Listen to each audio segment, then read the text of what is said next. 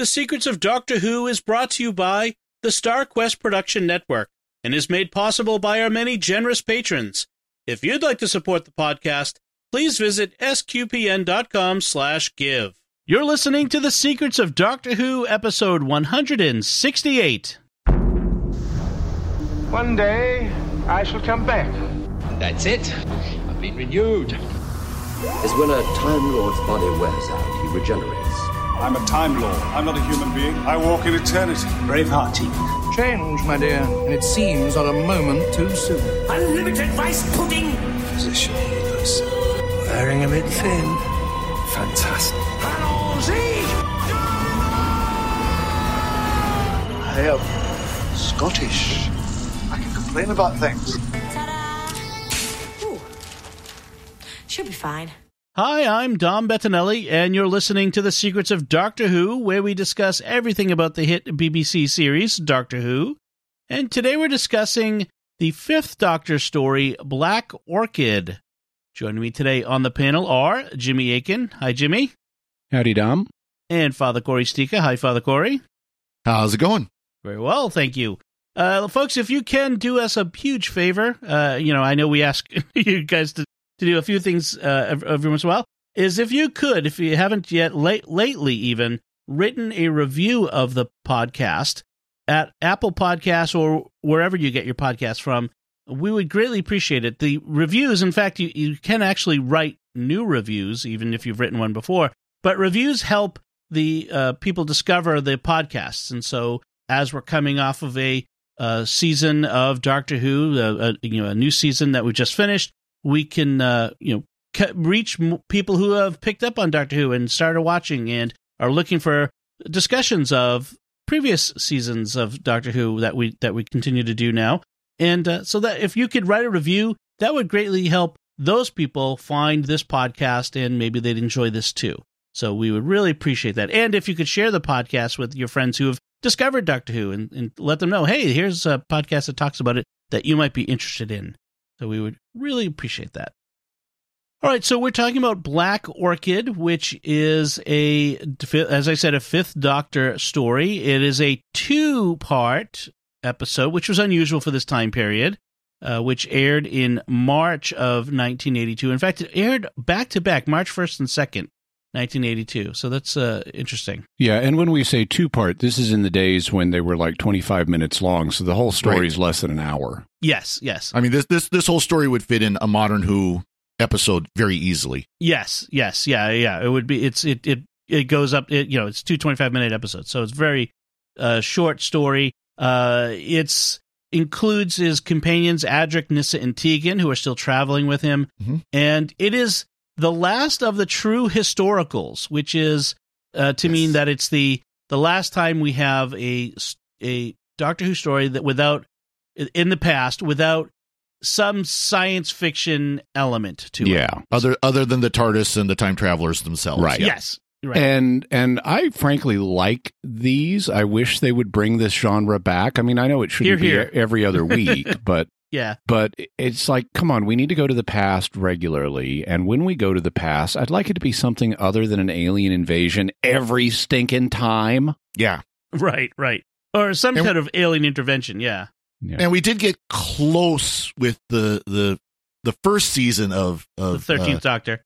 13th Doctor, but still there was the alien aspect they had to throw in there. So almost. How close did we get? I mean, in Rosa, we've got an alien racist from the future. In Demons of the Punjab, we've got alien stuff. And in the King James episode, we have these alien tree people things. Well, Rosa was probably the closest because they could have just made him a racist of the time instead of a alien racist from the future. But right. Anyways, it wouldn't have been hard to make those stories like Demons of the Punjab. It wouldn't have been hard even to make that a non-alien story. I think that's where you mean close. Yeah, I like because the ones we've talked about with the Highlanders or the Reign of Terror, those are the Aztecs. Interesting explorations of the culture and history of a time that really are at the heart of one of the reasons that Doctor Who was started in the first place, was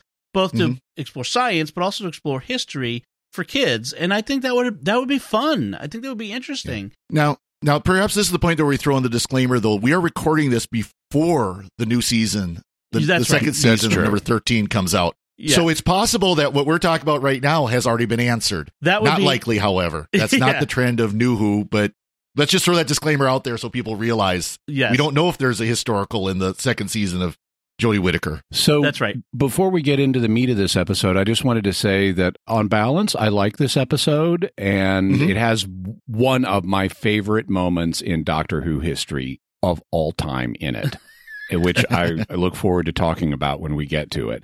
Okay, stay tuned. Also, there is this is kind of like Doctor Who visits another. He's not just traveling in time; he's traveling in genre, and this is like visit to a different genre, because this is a cozy mystery. You know, this is like something Agatha Christie or Dorothy Sayers would write. You know, it's a murder mystery set at a manor house. It even has the crazy secret, not actually dead after all relative being hidden in the house, just like in Jane Eyre. Right. And I like it, frankly. I mean, I can think of another time when Doctor Who did something like this, and we talked about it recently, The Unicorn and the Wasp. And I like this better than The Unicorn and the Wasp. I mean, I recognize The Unicorn and the Wasp has slicker production values, but this is just more enjoyable. It's more true to the to the genre of the cozy mystery. Yeah, this is takes place in the Edwardian era, which so Downton Abbey times. For those of you who watch Downton Abbey, 1925 specifically. A couple other points about this. I enjoyed this too. This was apparently the highest rated story of the Fifth Doctor era, which is interesting. Wow.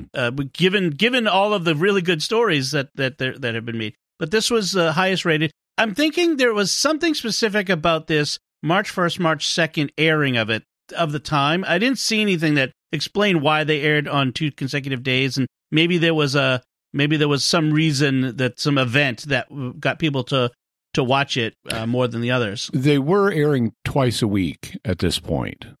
Okay. And if something bumped one of them by a day, that could have put it back to back. Okay.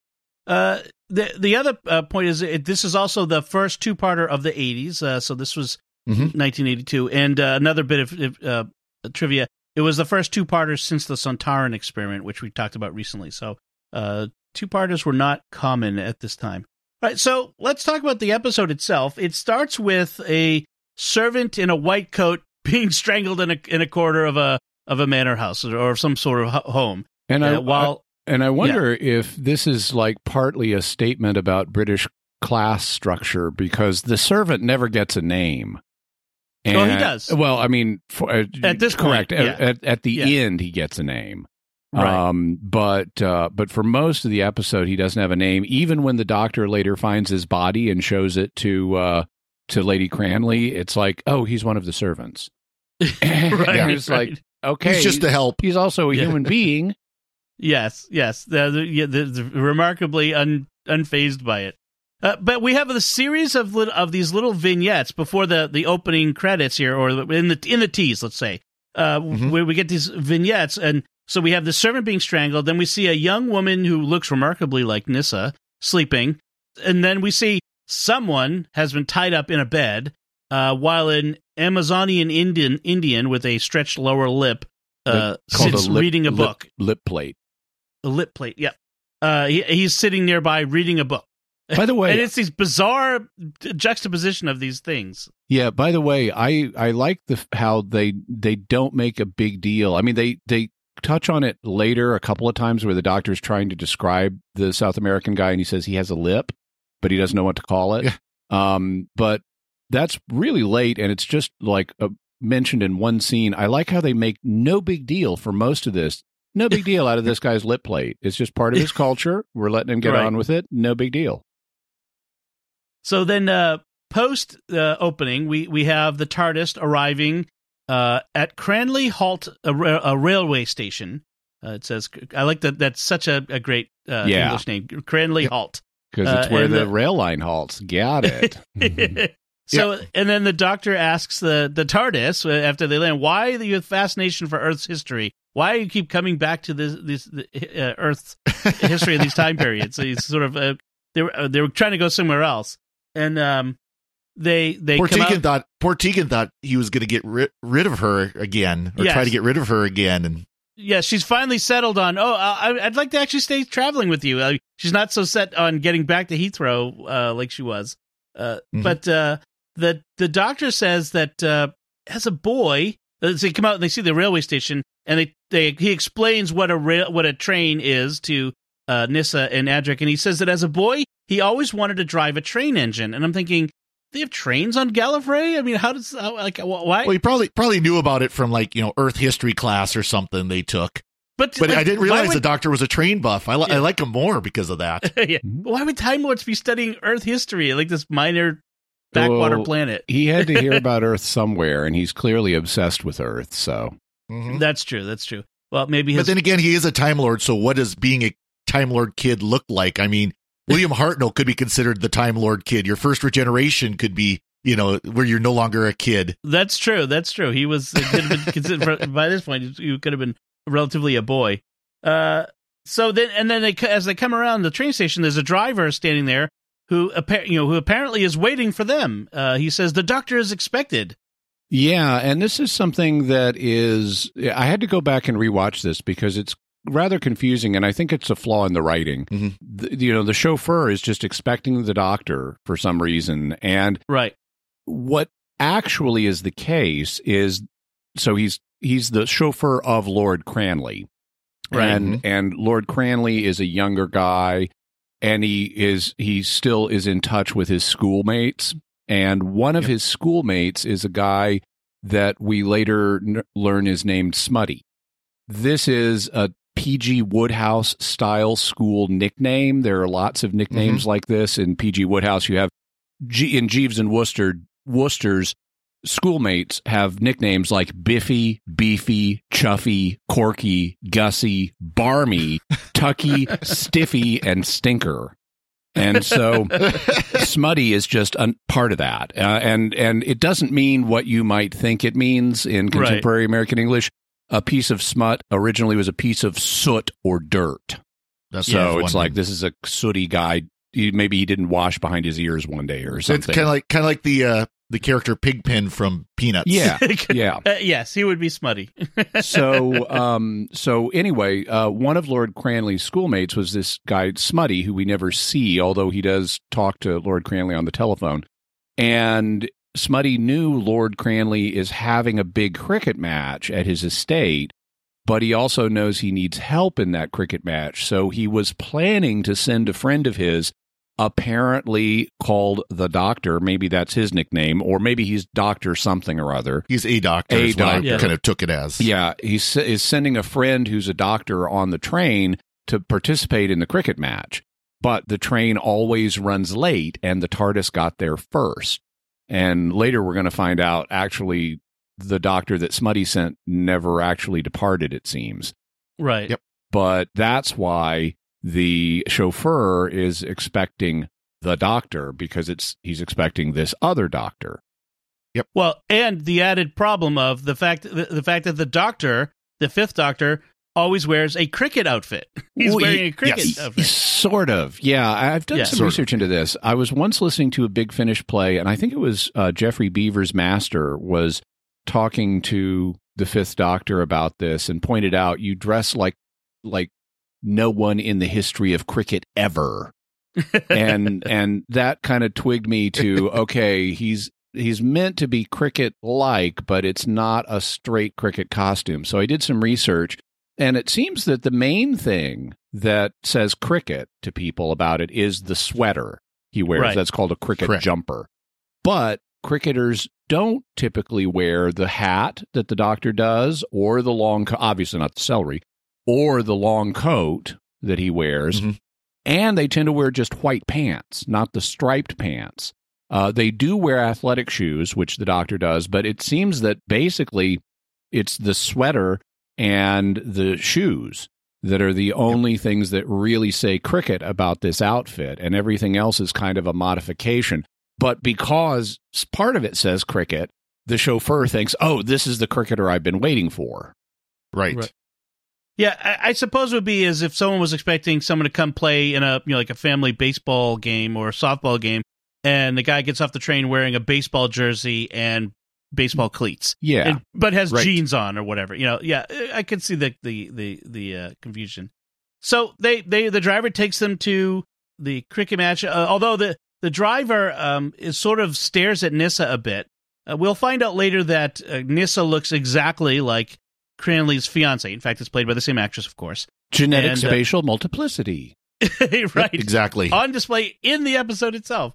And then they show up at the match. The Doctor is incorporated into the game right away. And apparently the Doctor is really good at cricket. Yeah. Although I will say I am like Adric and Nyssa. I love baseball. I don't understand a single rule of cricket. All I know is it's got a ball, a bat, and you try to hit the ball with the bat. I was going to say, I have no idea how the game of cricket is played, so that entire scene was lost on me. Well, and I like how Tegan is sitting there getting into it, watching the game, and Adric and Nyssa are just, what the heck going on here? But the Doctor, and by the way, Peter Davison is apparently a real cricket fan. It was his idea to wear the cricket jumper. Yeah, and he's apparently pretty good at it. that was him doing the real bowling there. Yeah, exactly. And so he's apparently a good cricket player, and as the Doctor, he's an awesome cricket player. And this reminded me of the scene in Matt Smith's time in The Lodger, where the Doctor tries his hand at, I forget if it's rugby or soccer, but soccer, I think it was. Yeah, and football, and he just cleans up on the field, and this is the cricket equivalent of that. That's true. That's right. I forgot about that one. Yeah, the Doctor's apparently quite athletic. So at the end of the match, when he's won for Lord Cranley's team, the Doctor's introduced to Cranley's mother as the Doctor, and she says, "Doctor Who?" Yeah, so we have to have that. Traveling incognito. And I bet that's part of why we never get the name of the other Doctor. It's because he's traveling incognito. So maybe he's meant to. Maybe Smutty has sent a ringer who's like a professional cricketer or something. Right, he's a doctor of cricket. Yeah, and this leads us to one of my most favorite of all time moments in Doctor Who history. Yes, because in addition to meeting Lady Cranley, who's Lord Cranley's mother. Because Lord Cranley is engaged, he's about to be married, but his mother is still Lady Cranley. In addition to her, there's this guy named Sir Robert, who's like the chief constable of the county. He's some kind of police official, and he's also obviously got a K because he's Sir Robert. And he talks to the Doctor about how well the game went, and he says, "Superb innings, worthy of the master." And the Doctor gets this frozen look on his face and says, "The Master?"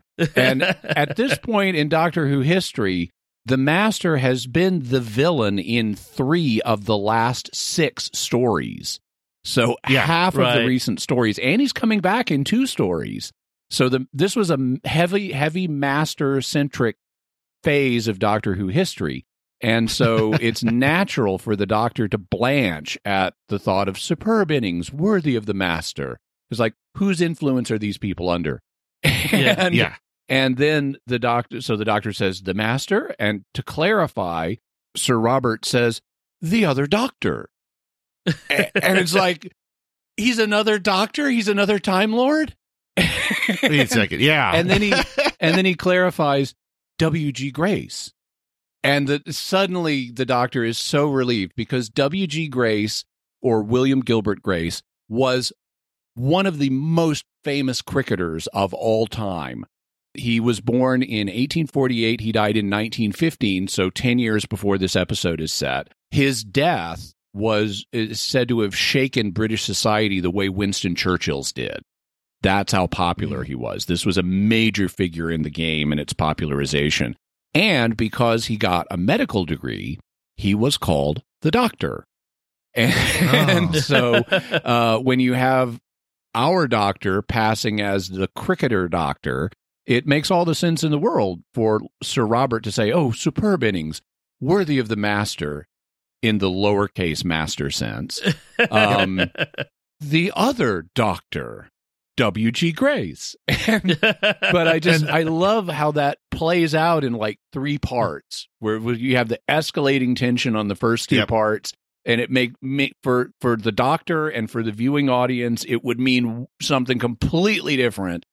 Right. And then wham, you get the relief on the 3rd part. A small thing, but it's one of my most favorite moments. And now that you explained that really kind of, that makes that whole thing about, Smutty supposedly sending, a doctor to play cricket. That kind of adds another, layer to that. Like, this doctor was this great cricketer, so let's send some guy who's a great cricketer and call him the Doctor and see if they catch it. Right. But he's traveling incognito, so he's not using his name. Well, let me just say this about W.G. Grace. So he played for 44 seasons. So that's pretty awesome. Wow. That's like Tom Brady's times 2. And he had an epic beard. Let me just say. Nice. In fact, Jimmy, you could play him in the movie, I think, actually. There's a resemblance here. I don't know if he had red hair, but because we only have black and white photos, but it's epic. So we have, I agree. I did note that one myself because that was amusing, even if I didn't know who W.G. Grace was. So now that I do, that's even better. Then Nyssa meets her doppelganger. Her name is Anne Talbot. And then there's this scene of them ordering drinks. Like Lord Cranley offers them refreshment. The Doctor orders a lemonade, and then when Nyssa orders a screwdriver, which is orange juice and vodka. Tegan orders a screwdriver first, and Nyssa, not knowing what a screwdriver is, says, "I'll have that too." Yeah. But the Doctor instead substitutes orange, or Lord Cranley does. Yeah, the Doctor coughs, and Lord Cranley tells the servant, "I think it would be better for just orange juice for the children." So, is Nyssa a child? Like, apparently she's under 21 or whatever. In England, I gather, even today, if you're kind of underage, you can still go into a pub and order a beer or whatever. Yeah. But, and I assume that would have been true here as well. Mm-hmm. But since the Doctor is clearly the guardian of these young people, if he discreetly coughs when one of them says, "I'll have a screwdriver," it makes sense for Sir Robert to downgrade that to just orange juice, leave out the vodka. Okay. I seem to recall, too, they do kind of play Nyssa as if she's a teenage-ish age, At least equivalent, of course, being an alien from another planet. It's a whole other story, but... Yeah. Now, really, in this time, a British parent might not have trouble having, especially in an upper-class society, letting their children have some exposure to alcohol and get some experience with it before they're an adult and are totally cut loose. But that's the discretion of the parent, and that's the function that the Doctor is playing here. He's the guardian. Yes. In fact, I noticed that Anne Talbot, who is the duplicate of Nyssa, so apparently the same age, let's just assume that she gets a lemonade, too, with the Doctor. So, perhaps. Incidentally, something I've noticed, the BBC seems to not let the Doctor drink very often. Right. This is something that runs across multiple doctors in social settings where alcohol is being served. The Doctor will almost always beg off. There are a few exceptions, I think, like John Pertwee would accept cognac or something. Yep. Or brandy, but most of the time the Doctor doesn't. And this is because of the fact this is a children's show. And so they don't mind showing people drinking, but not the hero. Right. Because the one that the kids are going to most identify with.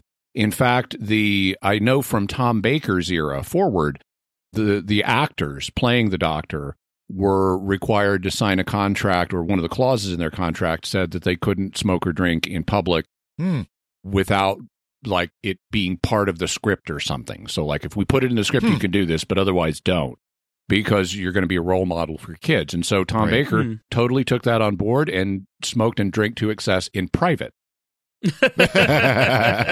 That seems Tom Baker. They kind of poke at that with Twice Upon a Time, the first Doctor Capaldi crossover, where there is a bottle of brandy in the TARDIS, and the first Doctor noticed that there was one shot missing after how many thousands of years. Right. And then it turned out because it was poured out during that episode.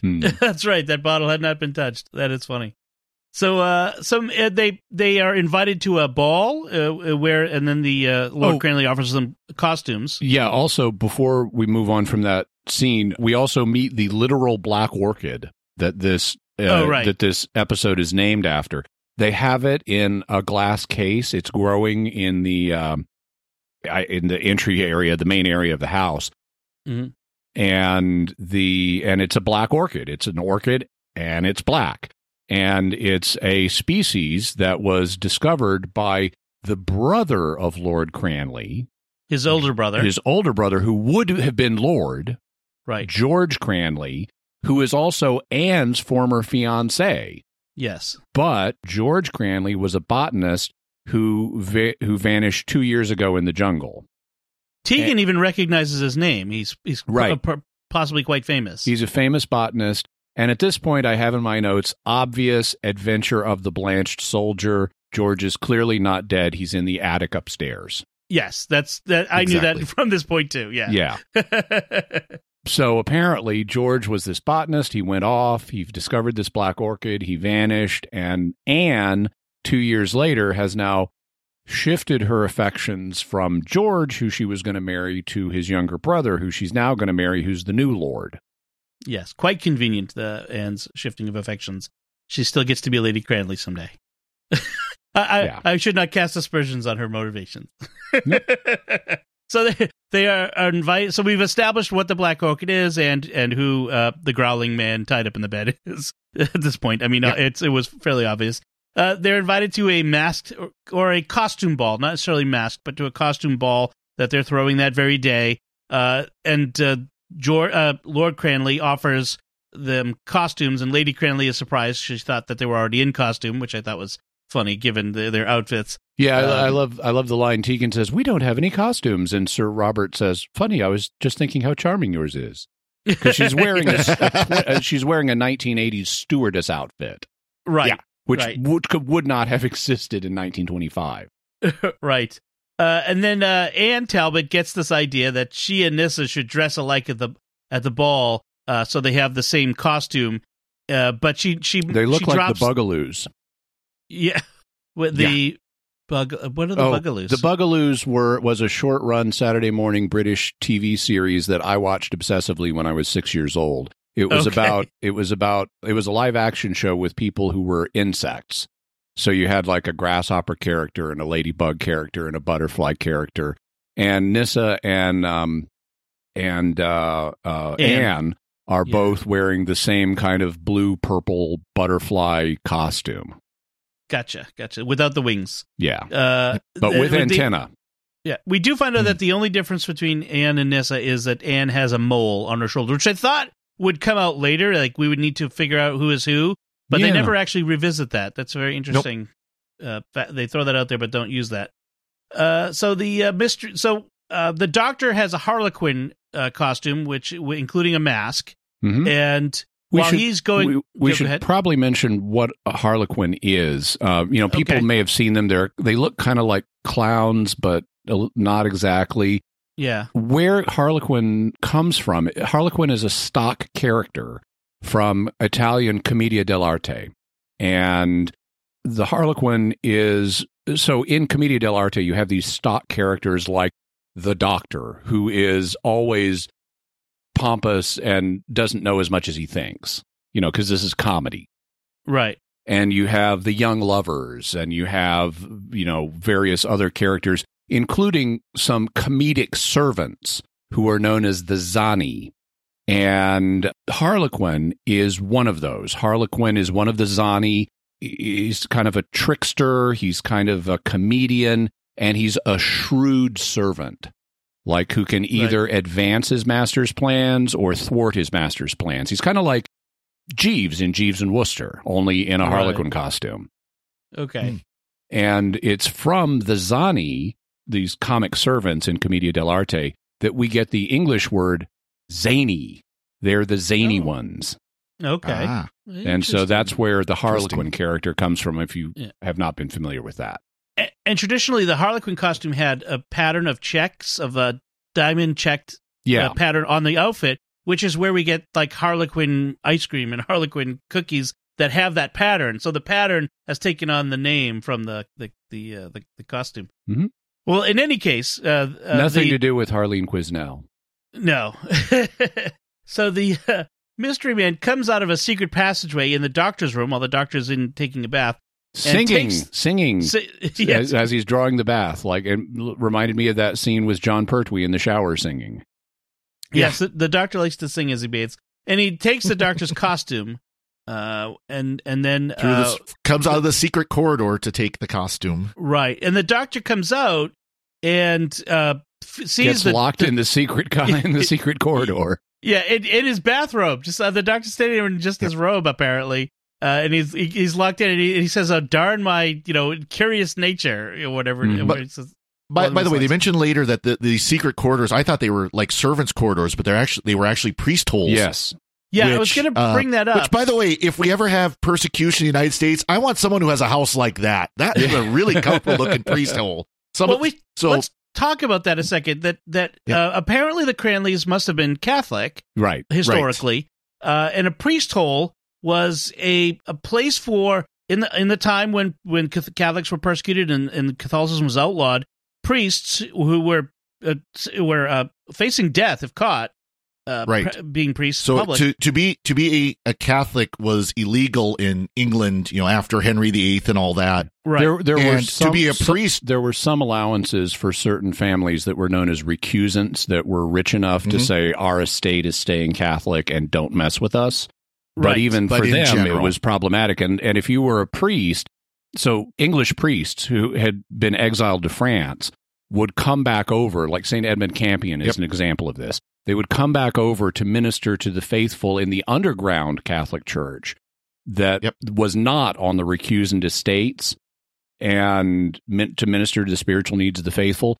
But because they couldn't just stay on the recusant estates and do that, they needed to travel in situations that would put them in danger. And so families that were sympathetic and who tended to be, would be Catholic themselves because they're taking a huge risk, would have these secret places for priests to hide. And they were called priest holes. And so if the authorities came by, you hustle the priest into the priest hole and it's behind a bookcase and you pretend there's no one here. Yeah. Right. Usually they weren't luxurious. They weren't wings of They were closets. They were a place where a priest could sit and hide, but there really wasn't much room for anything else. Right. Yeah. And priest holes show up quite a number of times in Doctor Who. They appear, for example, in the Pyramids of Mars, where the Doctor and Sarah Jane run into another manor that has a priest hole. And they appear other times as well. This is really unusual, though. We have this extensive secret passage system in Cranley Manor. And including what was obviously the bedroom for the priest. Yeah. Right. And the Doctor says, rather large for a priest hole to Lady Cranley later on. And she says, yes, the Cranleys of the time were devout and generous, and clergy came from all over to this house. So they have an unusually large system for priest holes. Yeah. It would be the American equivalent would be like the Underground Railroad. We had that in here. And I remember where I lived in Salem, Mass, the famous House of Seven Gables had a secret passageway in the dining room next to the fireplace that went up a staircase into an attic bedroom where escaped slaves could stay. So it was a similar sort of thing. This, like you said, this was huge. This is, they say, I guess, 10 bedrooms for this. Now, and a lot of manor houses like this would have had the servants' corridors where the servants could come and go anywhere in the house without bothering the family. Right. We talked about, upstairs, downstairs, and all that, where they could get through the house very easily. And they would be maybe not hidden quite so much like this, but they definitely would be out of sight until absolutely needed. Yeah. This is something I can speak to as a former motel manager. My wife and I managed a mom and pop motel for a while, and there are corridors in hotels and motels that the guests know nothing about, but that you need in order to have access to the plumbing and the air conditioning and things like that. You've got to have access to those things, and so there are secret passages that people never think about all around. Now, to be fair, though, most of your typical modern interstate side hotels don't have that. But like older hotels, the bigger, fancier ones, they absolutely do. Well, but even in just a standard strip motel where you have like two rows of rooms, one on each side, just a little small mom and pop, there's going to be a secret passage down the middle between those two rows of rooms because you need to get the plumbers in there to deal, and the electricians to get in there to deal with the plumbing and the electricity and things like that. I saw that on an episode of X-Files once, I think. Yeah. Nothing good happened. In season 11. Yeah, nothing good happened in that. So the Doctor eventually makes his way into this wing where George Cranley is kept, and he finds the dead servant in a closet.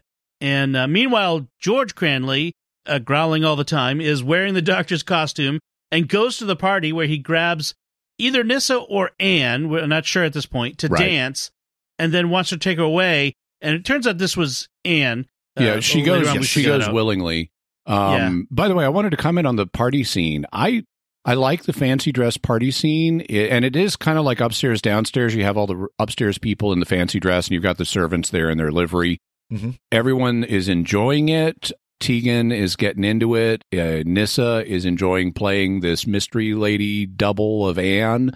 Adric is eating. Adric is eating a lot. He's demolishing the buffet. Yeah. But it's just and Tegan is talking to Sir Robert, and they're just enjoying each other's company, and it's just a really nice scene. I mean, not a lot is happening plot-wise, but it's just pleasant, and I like that. Yeah. And like Nyssa and Anne are enjoying the fact that no one can tell them apart. At one point, they're doing a dance. Then they duck inside together real quick and come back out, so like no one knows which is which.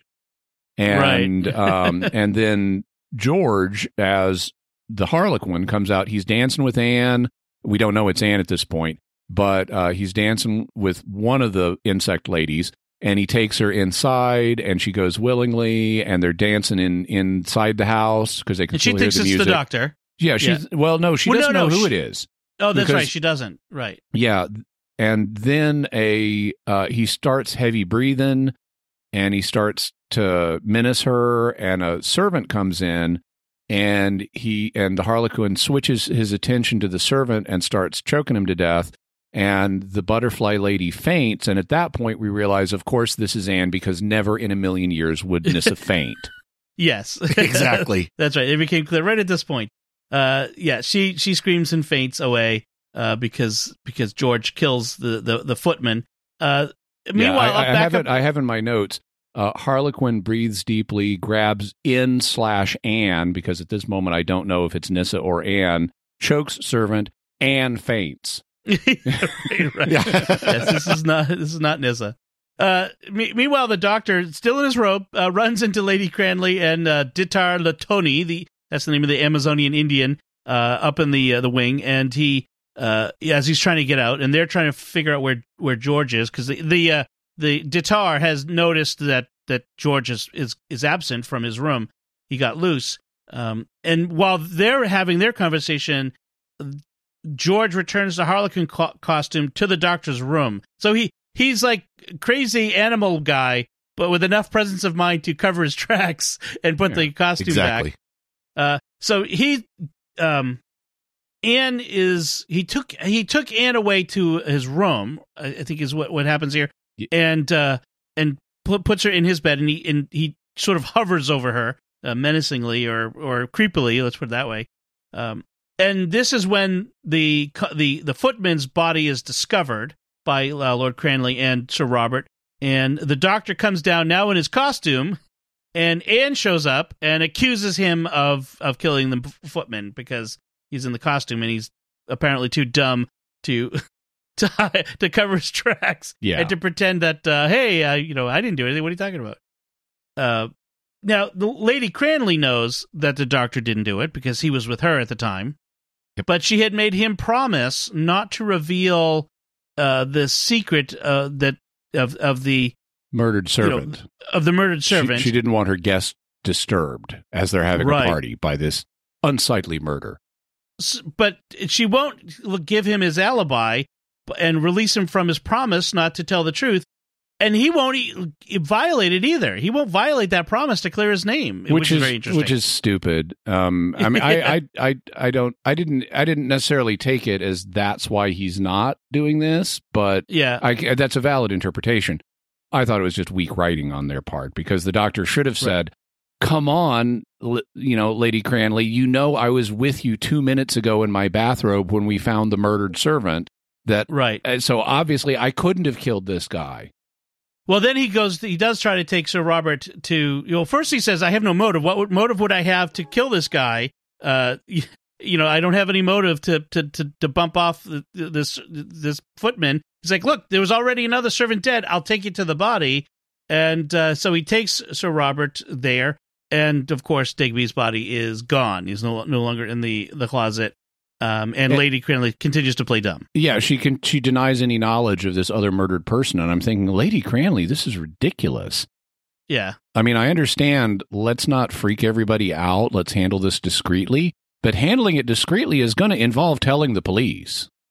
Right. At some point, you gotta do something with the body. You gotta tell somebody this guy's dead. Which she eventually does after they've hauled the doctor and companions off. Right. Yeah. Right. I can only think she's panicking and trying to protect her family, because if she reveals there's a murdered servant, then they're going to investigate. They're going to find that she's got George, right, that and he's that still George alive. Did it. Yeah, or they decided they needed to get to the doctor and companions with the police to the TARDIS so they can do the scene where the TARDIS is being moved to the manor. The doctor's the doctor's situation is rapidly deteriorating because he won't tell them his real name. Oh, that's why you've been traveling incognito. And Smutty talks to Lord Cranley on the phone and says that his doctor never left. Right. So it's clearly you're an imposter. Now, again, we have no motive for the doctor here. We have no idea why the doctor and his companions would come to kill us servants at the Cranley Manor, but apparently it does. Like that part doesn't make any sense. I felt a little bad for it because that's a big hole in this plot. Is why do they suspect the doctor apart from he's a stranger? He's a stranger and he's got a costume and he is kind of secretive. I mean, why is he here why was he impersonating this guy that Smutty sent if he's not the guy that Smutty sent? And why won't he give us his real name? And they think he's lying about all that. Yeah. I mean, his opportunity and but no motive. But yeah, I see what you're saying. Well, the doctor's arrested, as are the companions as accessories to the crime for some reason, because they happen to be with him. So they're taken to the police station, but first they stop at the train station. As they're leaving, the doctor turns and says, "Thank you, Lady Cranley, for a totally unexpected afternoon." And it's like, oh, burn. Yeah, exactly. Yes, that was a nice posh burn. So they stop at the railway station because the doctor wants to show them the TARDIS, but it's been moved. But then they eventually find it at the police station where he takes them inside to see that it's bigger on the inside. And this is cool though. It is convenient, but it is. No, it is very cool. It's cool because police boxes were introduced in the early 1920s, and so this would have been like the police iPhone of the time.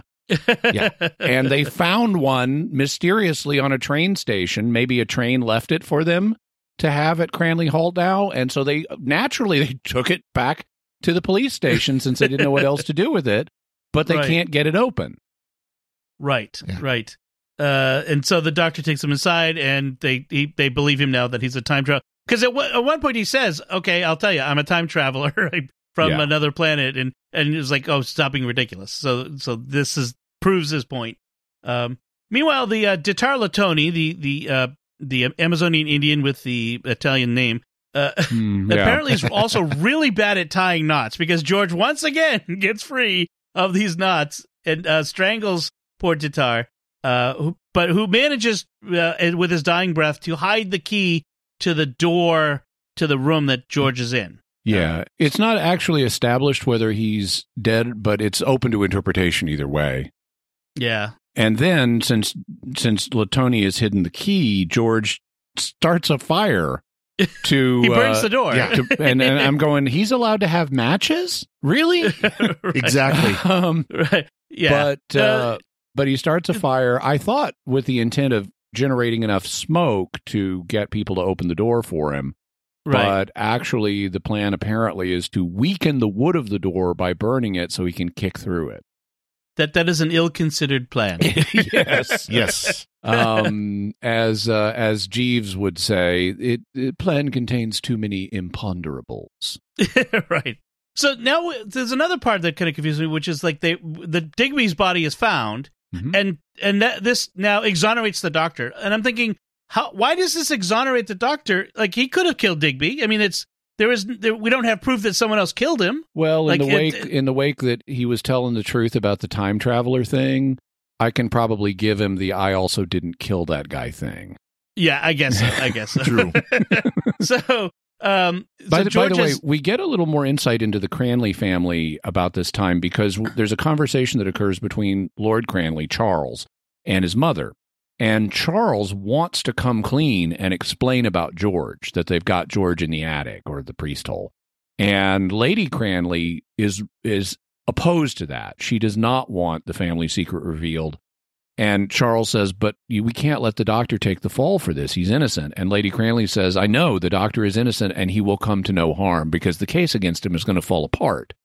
So she's acting irresponsibly. I mean, she's putting family pride and secrecy above the good of others, and it's been resulting in deaths. Good sign. You may want to revisit this policy. Like put this guy in a quiet sanitarium or something somewhere. But even though she's irresponsible, she's still fundamentally a moral person. She is not willing to let the doctor ultimately be harmed. But she is willing to let servants get strangled to death. Yeah. There's a moral core down there somewhere, but it's got heavy overlay of bad judgment. Oh, but they're just servants, so they're expendable, right? Yeah. There's more. We can always get more. I keep thinking of the Big Finish episode we talked about, Mastermind. Mastermind. I mean, Chimes of Midnight. Chimes of Midnight. Yep. This is taken to the extreme. So, by the way, as the policemen are coming into the TARDIS, none of them actually says it's bigger on the inside. Yeah, but they're all clearly agog at the fact. And one of them, when Sir Robert calls in this guy he needs to talk to, a guy named Cummings, junior police officer, Cummings comes in and his reaction is, "Strike me pink." Yeah. Yes, that is a good line. I'm going to have to start remembering that one. So the Cranleys have to explain to Anne that this is George. And Anne obviously unhappy about this. Just imagine my former fiancé has been tragically disfigured and driven insane, and you've been hiding this from me and have been romancing me to marry the younger brother instead? Wow, am I going to reevaluate some stuff? Yeah, wow, this marriage is still going to happen. I'm still going to be Lady Cranley, but you're going to be exactly. Sorry. So the doctor Sir Robert has to get back to the mansion immediately. So the doctor says, "Oh, I have something that can help with that." And they take the TARDIS over to the back to the manor house, and they're all inside. George gets chased down into this entryway where everyone's standing, and George grabs Nyssa, thinking she's Anne, and drags her upstairs through the fire, which to me is very reminiscent of Phantom of the Opera. There's a very Phantom of the Opera sort of vibe going on at this point. I love what happens next, where the doctor, with Charles and Adric, race upstairs to rescue Nyssa, and then immediately race back down, explaining that the stairs are on fire. So you just let the crazy madman take Nyssa up through there anyway, and just turned around? And then the doctor runs outside to look up for reasons, to look up at the roof, somehow having deduced that's where George is going to take Nyssa. And so he runs out there to saying he's going to rescue Nyssa by running outside and looking helplessly up at the roof. Then he tells everyone who's rushed out after him to distract George up on the roof while he finds a way up through the house. And it's like, this would have been so much simpler if you just ran up those stairs and ignored the flames. Right. Run through the flames, just like George and Nyssa just did. So we have an explanation by Lady Cranley about the black orchid, that it was sacred to an Amazonian tribe who, when George harvested it, they cut out his tongue and disfigured him, which broke his mind. And then a different tribe's chieftain, who was Ditar Latoni, took pity on him and brought him home to care for him. So we get the backstory. Now we know what happened to George. And this makes me think a little less of Latoni, because wait, you were the chief of a tribe, you had the care of a people, and you ditched them to go to England to be with this rich family and take care of their crazy son? This is not really fulfilling your chiefly responsibilities there, dude. Well, maybe hospitality to strangers is extreme in their culture or something. I don't know. We could go there. Or maybe he just wanted a vacation. I retire. I'm going to England. I mean, I understand I'm sick of the jungle. I want to go to the land where it's overcast all the time and I don't speak the language very well and everyone will alienate me. But okay. Lots of books. He apparently likes to read books. He likes books, yeah. There were lots of books there. So Charles scales the exterior of the manor house to get to the roof where George has Nyssa. I'm guessing that Charles has done this before as a younger man, in and out of the house. He knows how to sneak out. Yeah, he knows how to sneak out. And so we have this. So Charles is up there and then the doctor comes up from behind him, and George is all surrounded with Nyssa. And they convince him to give up Nyssa, that she's not really Anne, and then Charles goes to hug George, and he falls over backwards off the roof and dies. Yeah.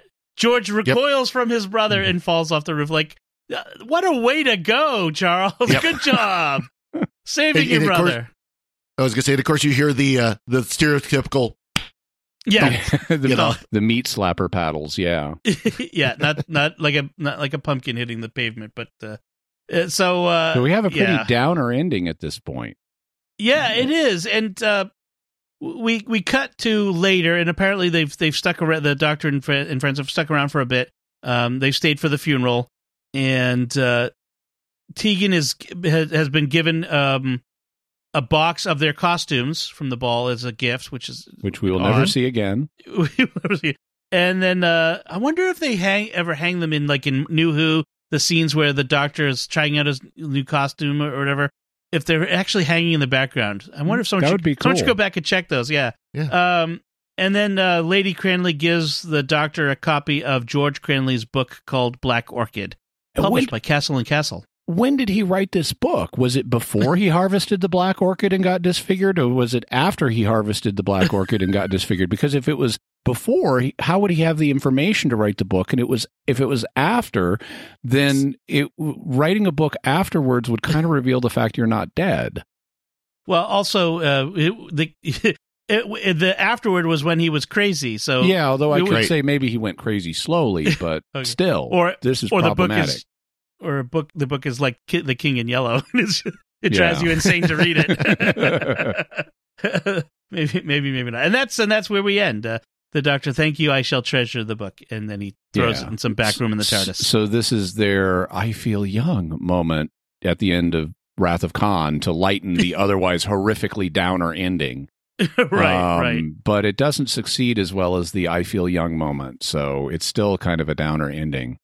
It's a strange ending. Like, you don't have to end it with George tumbling off the roof. I mean, there are other ways they could have ended this. Mm-hmm. They could have ended with him being taken away to a sanitarium for his own good, etc. Yeah. I find it interesting. So, like, what does all this say about the Cranley family? Because we're meant to be sympathetic to them, and I think at heart they are good people. Mm-hmm. But wow, there's a lot of dysfunction going on family-wise here. Oh, yeah. Right. And I'm not entirely sure what to think about them. Lady Cranley makes some really bad decisions. And George, even though he is heroic and, he climbs the building to save Nyssa, who's not his fiancée, but he's climbing up there to help her to confront his crazy brother. But even he is like, okay, you've been keeping the secret that your brother's alive from his fiancée while you woo her instead? Yeah. That is, maybe he felt an obligation to her. They don't have levirate marriage in England, and they weren't married anyway. No, but the guilt of my brother is, is incapable of marrying you. You're devastated. And so I feel this, this obligation to you, and that develops into feelings. Maybe I don't know. Yeah, maybe. Also, we have the fact that the servant people are utterly unconcerned about. I mean, not utterly, but they're too unconcerned about. They're not concerned enough about the fact that servants are being murdered, and part of it I know is the time, and part of it is the genre of the cozy mystery. Like even when the doctor comes to tell Lady Cranley that a servant has been murdered, he doesn't come in and say, a servant has been murdered. He comes in and says, I've discovered something rather unpleasant. and then when Lady Cranley sees the murdered servant in the cupboard, she's like, oh, doctor, I must apologize to you for this unpleasantness. And it's like, we're being so over civilized and over classy here. Right. We can acknowledge the horror of this. Yeah. Yeah. I have to point out at this point that Peter Davison and Matthew Waterhouse and Tegan, none of them liked this script. They all thought it was pretty weak and that there wasn't really much mystery, which, as we acknowledged, like we kind of figured it was George right as soon as we heard about poor George, who died with the Black Orchid. Whereas Sarah Sutton, who plays Nyssa, enjoyed it more, of course, because she got the fun of being two characters. Yeah, right. Not the only time in Doctor Who history that has happened. Right. So I could see where what I saw, they thought that it was filled with Edwardian stereotypes, which it sort of was. It was, and it lacked some mystery to it, I guess. But I still enjoyed it. I still liked this one. It's a fun one. There were good elements in it. Yeah, it was fun. I liked how when Lady Cranley asks Nyssa where she's from, the Empire of Traken. Yes. And she's like, and just kind of lets that pass because it's an empire. Is that over by Escher? She's never heard of. But then later, when Nyssa's talking to Anne and she says she's from Traken, oh, is that near Esher? And that's like a town in Surrey in southeast England. Right. Oh, and she says no, and she's like, oh yeah, nothing good comes from there anyway, so that's fine. Yeah. But and they insist that she must be of the Worcestershire Talbots, so because she looks so much like Anne. But nope. So any last thoughts on this episode? Any last bits, Father Cory? Well, I was proud of the BBC. They actually moved up in their casting of Amazonian Indians instead of some English guy dressing up. The name of the actor is Ahmed Khalil. So it's somebody who's of a at least Middle Eastern or some descent like that, where it's not just a regular white guy. That's right. Yeah, although they had to dub his lines because he couldn't speak effectively with the lip plate, which is interesting because in cultures that use lip plates, they're often associated with fine oratory and singing. So I guess if you grow up with it and your lip naturally grows around the lip plate, you can actually speak and sing quite well. But this cosmetic thing they did for the actor, who obviously didn't have a lip plate in real life, right? That's my understanding anyway. He did have trouble speaking, so they had to lip his lines. Imagine trying to speak when you get your lip stuck out way out there. Yeah. My guess is it was just something that he was holding in his mouth. Sort of like just that wasn't like it, obviously it wasn't his real lip, but right. But it was just something that was like he was holding with his teeth, which would maybe make him more mumbly. Yeah. Also, lip plates in some cultures are associated with manhood in South America. As a kid, you're raised in quote unquote the women's world.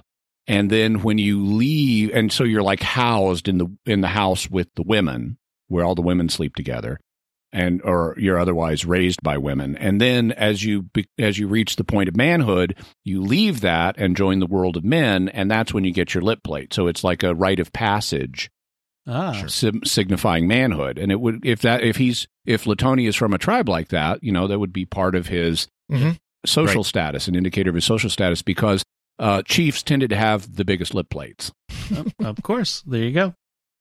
All right. So that's Black Orchid. And so that's what we had to say. We'd love to hear what you think about it. Before we finish, we do want to take a moment to thank our patrons who make it possible for us to create The Secrets of Doctor Who, including Bennett G., Tara H., Francis B., Carla K., and Jason K. Their generous donations at sqpn.com/give make it possible for us to continue The Secrets of Doctor Who and all the shows at StarQuest, and you can join them by visiting sqpn.com/give. We'd also like to thank Victor Lambs, who edits our show every week. So that's it from us. What did you think of Black Orchid, this Fifth Doctor story? You can let us know by commenting at sqpn.com/Doctor Who or the Secrets of Doctor Who Facebook page, or by sending an email to doctorwho@sqpn.com. And we'll be back next time when we'll be discussing the 10th Doctor story called The Next Doctor. It's a Christmas episode. I like that one. Yes, that's a good one. So until then, Father Corey Stika, thank you for joining me and sharing the Secrets of Doctor Who. Well, thank you, Dom. And Jimmy Aiken, thank you as well. Thanks, Dom. And once again, I'm Dom Bettinelli. Thank you for listening to The Secrets of Doctor Who on StarQuest. And remember, what do you do with a cocktail in a bath? Why, drink it, old boy. Right. This is going to be fun. That was one of my favorite lines there.